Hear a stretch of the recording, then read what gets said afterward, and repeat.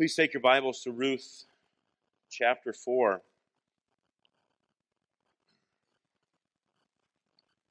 We just sang in the closing stanza that the things of this earth are fleeting things, including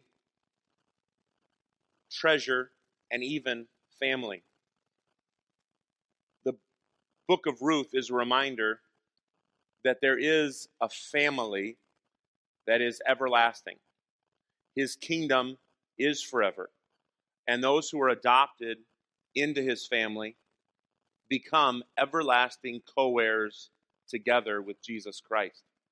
That is something Ruth helps remind us of. So in the word of the Lord, Ruth chapter 4, I would invite you to look with me beginning at verse number 7. Ruth 4:7, the word of the Lord reads, "Now this was the custom in former times in Israel, concerning the redeeming and exchanging, to confirm a transaction. The one drew off his sandal and gave it to the other. This was the manner of attesting in Israel. So when the Redeemer said to Boaz, 'Buy it for yourself,' he drew off his sandal. Then Boaz said to the elders and all the people, 'You are witnesses this day that I have bought from the hand of Naomi all that belongs to Elimelech and all that belonged to Chilion and Mahlon. Also Ruth the Moabite, the widow of Mahlon, I have bought to be my wife, to perpetuate the name of the dead in his inheritance, that the name of the dead may not be cut off from among his brothers, and from the gate of his native place. You are witnesses this day.' Then all the people who were at the gate and the elders said, 'We are witnesses this day. May the Lord make the woman who is coming into your house like Rachel and Leah, who together built up the house of Israel.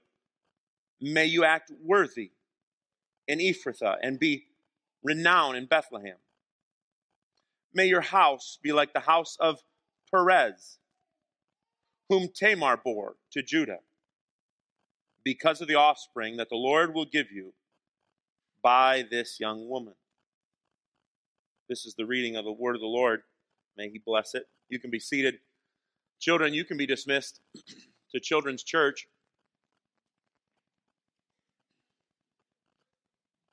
We have already expressed confession as we sang together. We have confessed the faith that Gary read about as he prepared to pray. And we have put our trust in an anchor that cannot be moved. Our life, and therefore our hope, is linked, is tied to Christ, our Redeemer. Will he be forever faithful? Our confidence is rooted in him. And that's kind of a story that we are reading today. Can the one who we're hoping in be trusted? Redemption, to be taken from one state of affairs and placed into another, to be redeemed, ransomed, or purchased. Redemption is true where it's right and legal. Today, when I talk about redemption, Boaz being a sort of kinsman redeemer, I'm going to talk about the legal transaction. And whenever I think of the legality of redemption, I think about justification. Justification is that language of salvation that says in the courtroom of judgment of a holy God, we have been pronounced forgiven, innocent, justified. Justification cannot operate subjectively. There is not a version of real forgiveness that is not substantiated by due process. But let me just introduce that by saying, let's say you have been charged with a horrible crime and you face significant penalty in prison. And one day you get together with your closest loved ones and they say, enough. We just choose not to accept this charge. We declare you innocent today. That should do nothing to provide for you peace of mind. The same is true when it comes to our salvation. We should be careful not to assume that salvation has come to us by bypassing legal process. But true justification comes to us by abiding wholly to the legal process. And we're going to read today an account of legal process. And it's weird legal process. One man's going to hand another man his sandal, and court will adjourn. Yes, culture. The title for my sermon then is Redemption's Transaction. Redemption Transaction. In all of chapter 4, the main character becomes this man named Boaz. Boaz is a helpful character to us. I intend to give you two reasons why studying and examining the character of Boaz is good for the Christian church. The first reason, because the character he displays is character we expect of the people of God. Boaz's character is a good example of the character of the people of God. If we look in the chapter and in the chapter preceding, we find that Boaz functions willingly, without hesitation, ready to step in and help Ruth in chapter 3, verse 18. Boaz functions purposefully. Boaz does not leave things to chance. Let me just paint a small hypothetical. Let's say Boaz wakes up in the night, he sees Ruth laying at his feet and goes, what is going on? You're my redeemer. Oh, okay, well, let's see. Actually, there's another redeemer who's more closely related to you. But I really want to perform this redemption for you, and so let's run away together, and I'll be your redeemer, and we'll live happily ever after. No, there will always be the fear that they will be pursued for their transgression against the law. So Boaz doesn't do that. He operates purposefully and goes through the due process of redeeming Ruth. He has good character that way. He operates faithfully. He did what he said he would do that day. He told Ruth, you go home to Naomi, and I am going to go settle this. He operates unselfishly. He says the reason he will do this is to maintain the name of her former husband and former father-in-law. He does this to provide for Ruth. He operates unselfishly. So in this morning's sermon, let's see two main points. Redemption is a legal transaction. The study of Ruth chapter 4 is helpful for that. Redemption is a legal transaction, which is important because we are legally in trouble. Number two, from the legality of it, we find a redemption that is radically transforming. What I mean by that and what I intend to explain in that, have you ever seen the accused who has been detained arrive at a trial? Maybe they arrive in transportation that's been provided for them by the state. And maybe they arrive in shackles. Maybe they arrive in orange. And then after the final verdict, there is a radical transformation. Street clothes, unchained, leaving under their own will. That's radical transformation, but it only precedes, or it only follows, true legal justification. We're going to see that the due process, the legal redemptive process, is going to produce for a widow, homeless, foreign woman, radical change. And I'll only hint at the fullness of the radical change today, and Lord willing, we'll explain it in its entirety next week. Let's get started then with our sermon today. I will pray, and then we'll look at the first point in verses 7 and 8, which is redemption is legal transaction. Let me pray and ask the Spirit of God to use this moment. Father, We know that your desire to mature us into Christ's likeness is altogether good and loving. It is holy, right, and should be welcomed and sought after by your children. We see Christ and we desire imitation of him in his obedience to you, in his service, in his love and sincerity. And so, Lord, would you bless the explanation and the application of this text to produce just that fruit in us. Be praised in the time we spend submitted to the direction of your scripture in Christ's name. Amen. Number one, redemption is a legal transaction in verse 7 and 8. Redemption is legal and it's cultural. This was the custom in former times. Verse 7, concerning redemption and exchange. To confirm a transaction, one drew off his sandal, gave it to the other. This was the manner of attesting in Israel. The law had to be satisfied and not bypassed. The law had to be satisfied. True forgiveness, being pronounced redeemed, required legal process, not bypass.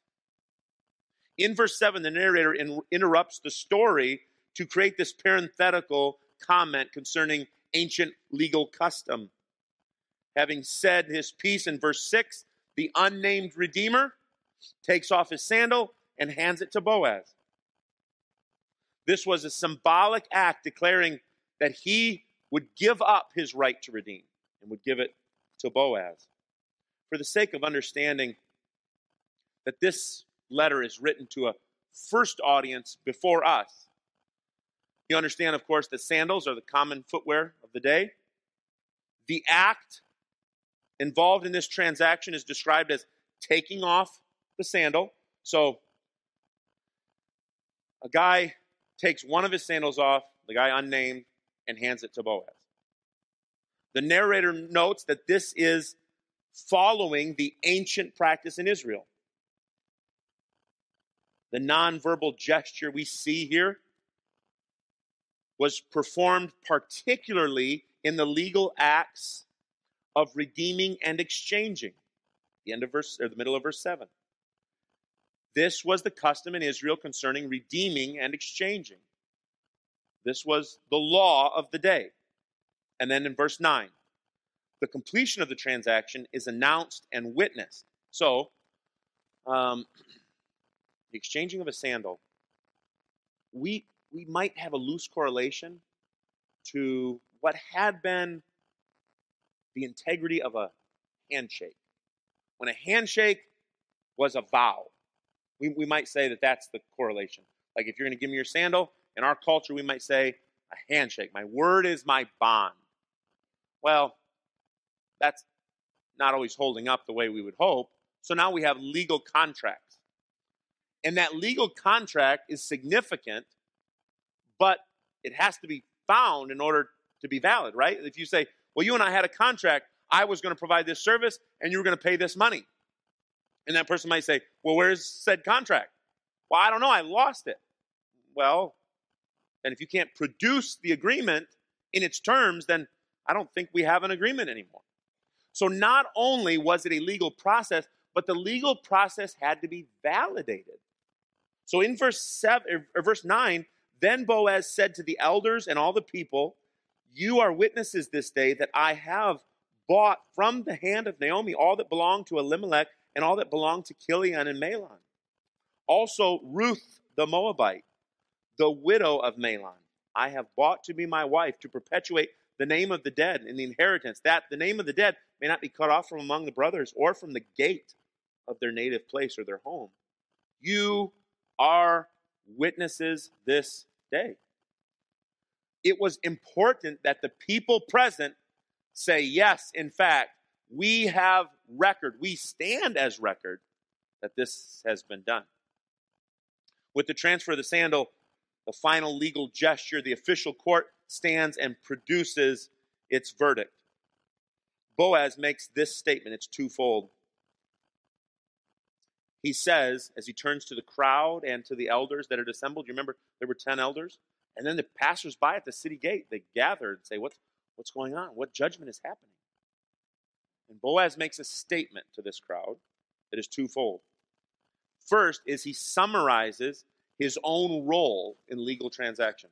He says, you attest, you witness, I have done this. This is now legal. It is right and good. This is what I have accomplished. First, he states in verse 9, the estate of Elimelech has been redeemed. And then in verse 10, the person of Ruth has been redeemed. Now, as you read this account, do you ever, just answer honestly, maybe transparently, do you ever feel like, well, is Ruth like a tag on to the property? And a casual reading of this legal transaction might look that way. Like, I get the field. I'll take Ruth too. And that might lean into what is sometimes an accusation against biblical culture that women especially are degraded and undervalued. But that's not the case here. He expresses his legal transaction, but then he explains his motive. This is important. He says in these verses why he eagerly fulfills the redemption. He mentions the estate of Elimelech first, because his right to Ruth is contingent upon gaining the rights to the property. She's linked to the provision that comes from the property. So he's not saying, I really want to redeem the property, and I guess if Ruth has to come along with it, so be it. It might look that way because of the way Boaz explained it to the unnamed redeemer. He's like, you want to buy property? I'll buy property. She comes with it.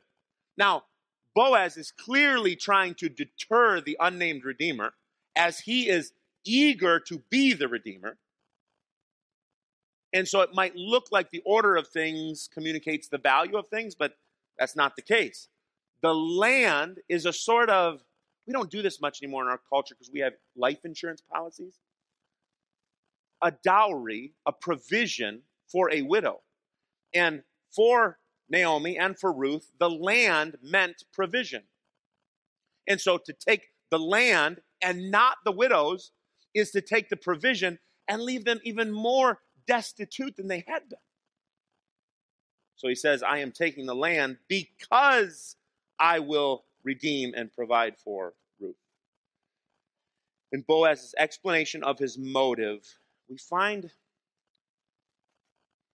again a display of certain character, which is worth noting. First, he says his goal is to care for the name, the family tree of the dead, Ruth's husband. He says, secondly, it is to prevent that name from being cut off from his brothers. Third, he says, it is his goal to prevent the name from being cut off from the gate of his place, which we probably understand. The gate is the place where legal issues are handled, the place where civil issues are handled, the place where a person has representation in what will happen in the community. And Boaz says, I don't intend for her family to be lost from city proceedings. He is to be present with a descendant. Elimelech and Mahlon will have the right of representation in the gathering of town council. Boaz is not saying, hey, this field's going to make me rich. Hey, this woman who we know from her name is and her testimony is an admirable woman. She's a virtuous woman. But he doesn't say, wow, Ruth is really hot and that land produces, great crops. Everything's coming up Boaz today. That's not what he says. He says, I am thinking about my kinsmen, these family members, their widows, and this provision. So, at this point, Mr. So-and-so, I don't know his name, the other Redeemer, disappears without a name. But what we've just read is that Boaz intends to be used to provide security for Mahlon and Elimelech's name from here and forward. This legal transaction, this justification, there are ways we might think could be less risky. I mean, what if Boaz goes to the gate and the other Redeemer goes, yeah, sure. Now, there's nothing said about the other Redeemer's character. We would only assume poor character. What we don't have to assume is the good quality of Boaz. It's spelled out numerous times. Naomi attests to it. She says, oh, this guy has a great reputation. He'll do what's right. What if the other guy says, yeah, sure. I'll take all this stuff. Really want the land, but I'll mistreat the woman the land is meant to provide for. Seems risky. What if it doesn't work out? And maybe, just maybe, Boaz would think of another way. Like, let's run away together, like I said before. We don't have to do this whole exchange. We'll claim we didn't know about the other Redeemer. And there could be some underhanded, non-legal means that could be taken, or illegal means that could be taken, but that won't produce redemption. Redemption won't be subjective. Redemption isn't something that you can define on your own terms. Well, I remember there being a contract, and I have good memory. I remember what it said. That won't work. And when it comes to redemption, it makes me think about Christ's justification of me. Christ's justification of sinners. The reality is, legal justification is imperative for three reasons. Our world is flooded in guilt, real despair and need. There is nothing in all of the world that comes close to providing the sort of conclusion of that guilt as there is in justification. There's nothing. Let me just propose one attempt to eradicate. The elders got together. We had a chance to hear a speaker preach on justification, and it was really helpful to think through the way our culture is trying to produce a guiltlessness without the justification of Jesus Christ. One, I only have time to share with you one. One is eradicate the idea of a higher power. If we eliminate the idea that there is a holy being who will judge us, then guilt will go away. Did that work? Didn't work. Many could argue it's had the opposite effect. So guilt remains. And the only provision for eradicating that real guilt is to hear from your judge, you're forgiven at my expense. Justification, if misunderstood, causes confusion about the whole plot of human history. If we don't understand the holiness, the orderness, the legality of our redemption in justification, the whole plot of human history, like what created humanity is about, is not rightly understood. So this shadow of that greater reality is really helpful. Boaz doesn't try to skirt the law. He doesn't try to get around it, bypass the law. He goes right in through the law, and that's exactly what Jesus did. Jesus doesn't come and say, hey, I'm abolishing that. He says the opposite, doesn't he? He said, I'm not going to. Not a part of it will pass away. I've not come to eradicate it. I've come to show you my fulfillment of it. I will perfectly keep it in your place as a substitute for you. And he does just that. He does not bypass the law.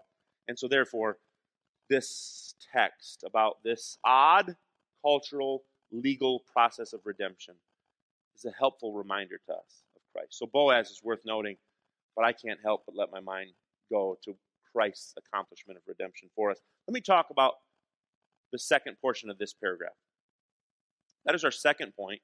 Redemption is transforming. The attempt to remove guilt by just saying, hey, let's pretend like a righteous judge doesn't exist. Then we won't feel bad about our offenses. That's not changing anything. It's not changing anything. But real, right redemption makes radical difference. It makes radical difference. We're going to see it here in this account, in this narrative. Let's look at verse 11.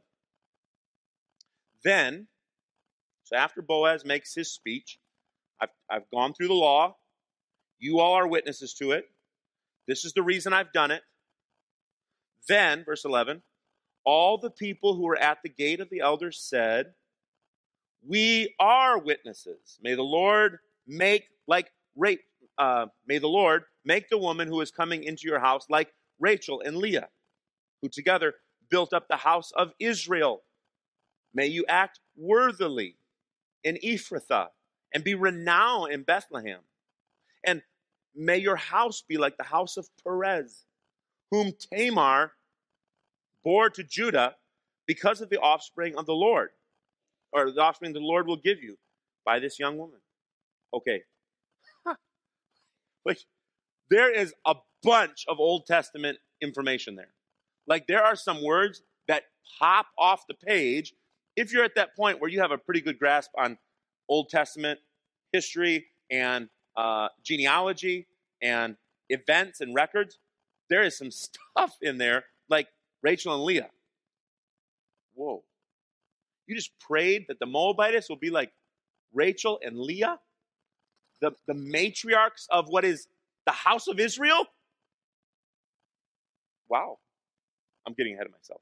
I got excited. The first thing the people say is yes. The problem is there's no Hebrew word for yes. That seems weird, doesn't it? There is only that they can repeat what he had asked them. He said, hey, you are witnesses. All they say back is, we are witnesses. That's their answer to his question. They break out into benediction then to bless Boaz for his action. Why does this crowd at Bethlehem get so excited about what Boaz is doing? Like this act of redeeming this widow, this being the kinsman redeemer, this levirate provision. Why do the people in Bethlehem get so excited about it? There's a reason. Those people are there because someone else did it. The benediction that they break out into, this praise, they're like, we pray this way, and we expect these things, and we hope this blessing. It comes in three parts. The first part is they pray for fertility. They say, the woman who's coming into your house. They're referring to the custom. Boaz is going to take his new wife home to his house, and the marriage will be consummated. He will bring her into the home ceremonially. They pray for the woman who's coming into your house. Who's the woman? Oh, right. A Moabitess. Who, I don't have time to go into all the gory details, but there's not a great relationship between Israel and Moab. They pray for a house to be built.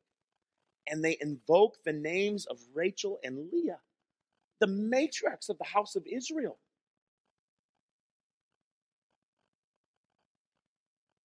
The fact that they pray this makes good sense, doesn't it?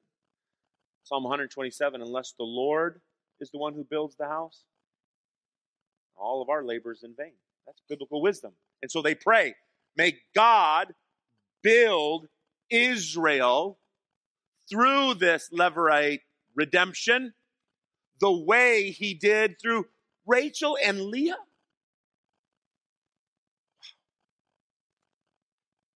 The second part of this blessing, of this benediction, is directed at Boaz. And it comes in two parts. They say first, may you act worthily in Ephrathah. May you be renowned in Bethlehem, would you please not forget that the gate of the city we're talking about is the city of Bethlehem? Matters a lot in what comes next. The third part of their blessing is found in verse 12. Those witnesses, those elders, prayed that Boaz's house would become like the house of Perez, whom Tamar bore to Judah. Genesis 38. Oh boy. This is going to get really interesting. Boaz's family line exists because someone performed the kinsman redemption, the Levirate vow. Now, not at first, not well. If you go to Genesis chapter 38, you would find the other account of Levirate obligation, the obligation of a family member to marry a widow. That's Levirate, in case you weren't here when we covered that part. The Levirate obligation is recorded there in Genesis 38. It involved a widow by the name of Tamar, whose husband, had died without producing an heir. Tamar goes to his brother, whose name is Onan, and asks him to fulfill his God-given legal requirement, and he refuses. Tamar then pretends to be a prostitute and tricks Judah, her father-in-law, into intercourse with her. She conceives and bears sons, Perez and Zerah. Perez becomes the ancestor of Boaz. So when Boaz steps up that day and says, yeah, I'm going to do this, I'm going to redeem this, the people of Judah went, yes, that's something we've seen before. And we'll celebrate that. And you're redeeming a foreign woman? All right. We'll take that too. And through this redemption, the Lord is going to build the house of Israel. And if the Lord wills, maybe even to the extent he did through Rachel and Leah. Little did the crowd know the prophetic nature of what they said that day at the gate of the city of Bethlehem.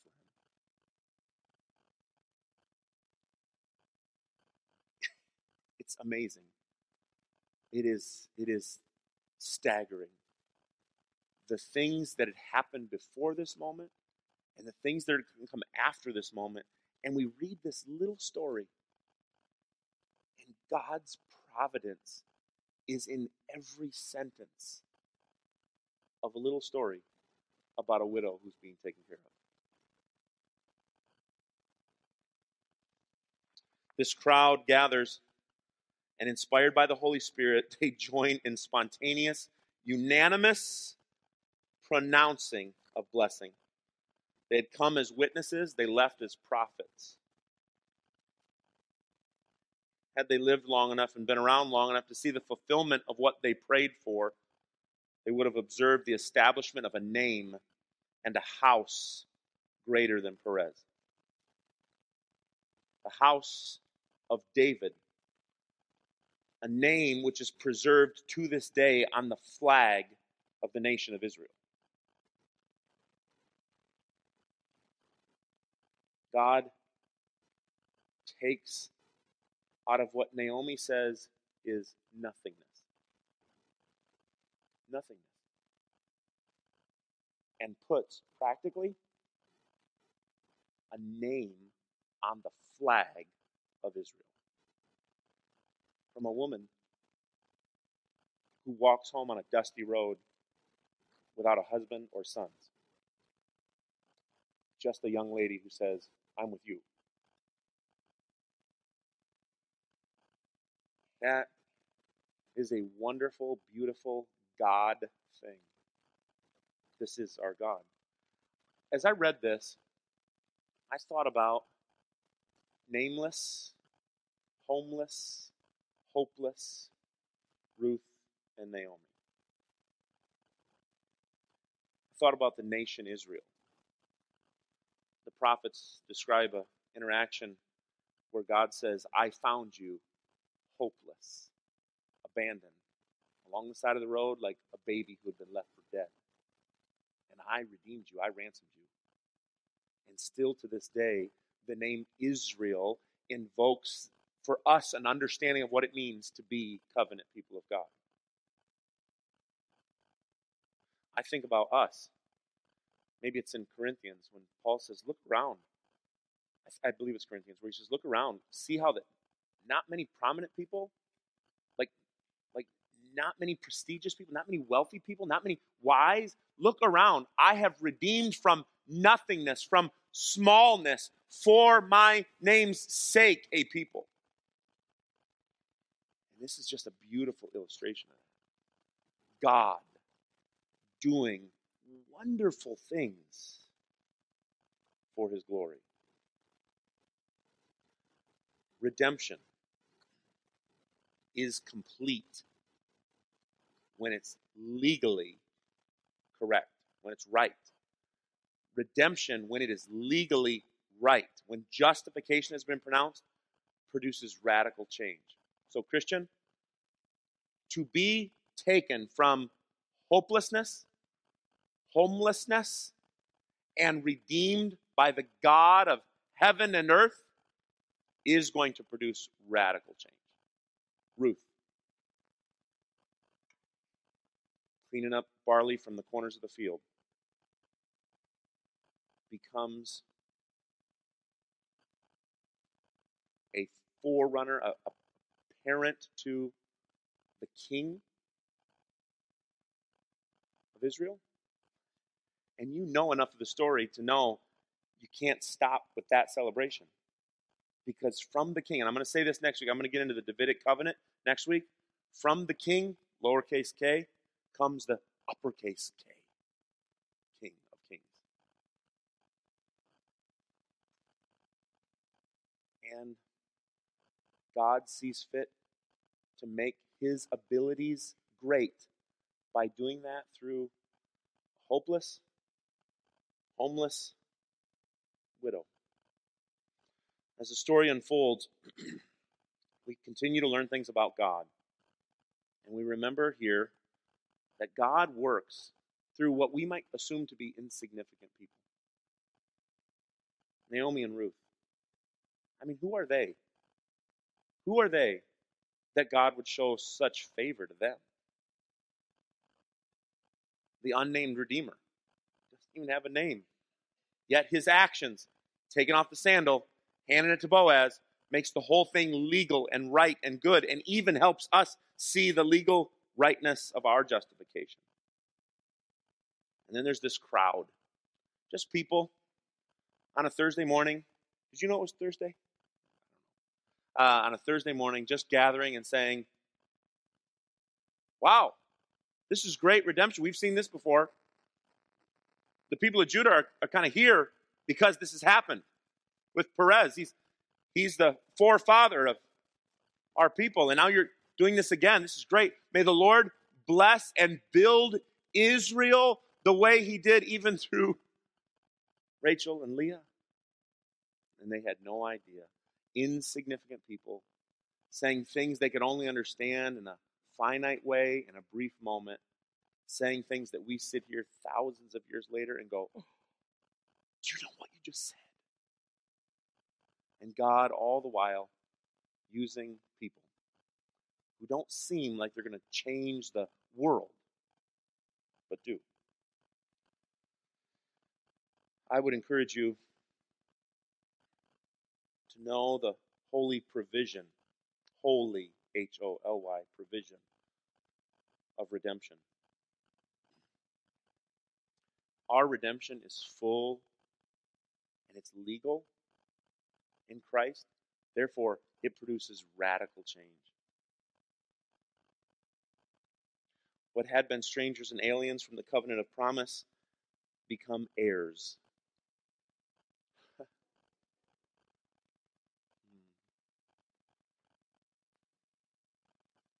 If what had been my destiny was to remain outside of the covenant of promise, to live out all of my days according to the will of my father, the devil, the prince of the power of the air that now works in the sons of disobedience, and to end those days and hear that my eternal judgment was separation from God, was eternal punishment apart from God's blessing, if that had been my destiny, then it is radically changed when I become an heir according to the promise, a co-heir with Jesus Christ. Redemption, the redemption we have in Jesus, is legal, doesn't bypass the law. Therefore, it is altogether upright and then produces radical change. And mine, as a co-heir together with Christ, is to live for eternity in glory, in the blessing of my God, my Creator, my Heavenly Father, and to enjoy Him, to worship Him, to be returned and redeemed to Eden again, to delight in the Lord. Let's pray. Father, you are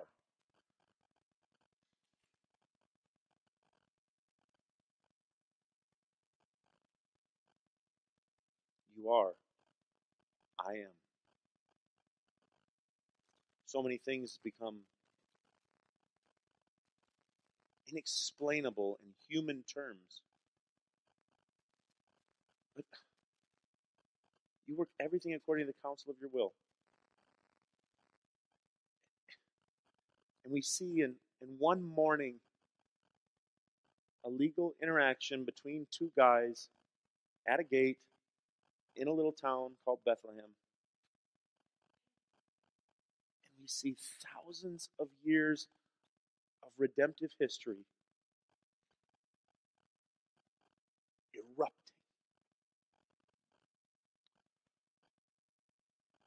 Lord, as we continue and conclude this, make our hearts to be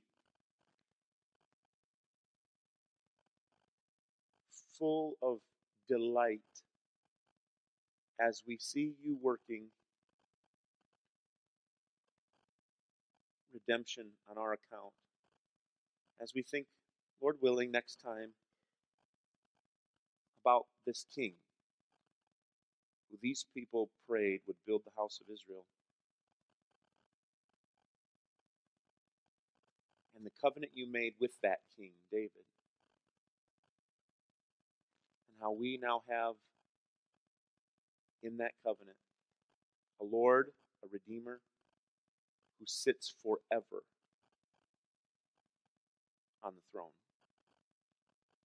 And so all the songs we sing this morning about how our hope is bound to Him, we can sing with joy because we see in this small story that you are producing faith that cannot be disappointed when that faith is in Christ. So we praise you. We stand again in awe for those who have eyes to see and ears to hear, that you alone reign in every way, and you are altogether good. In Jesus' name we pray. Amen. Let's stand together and sing.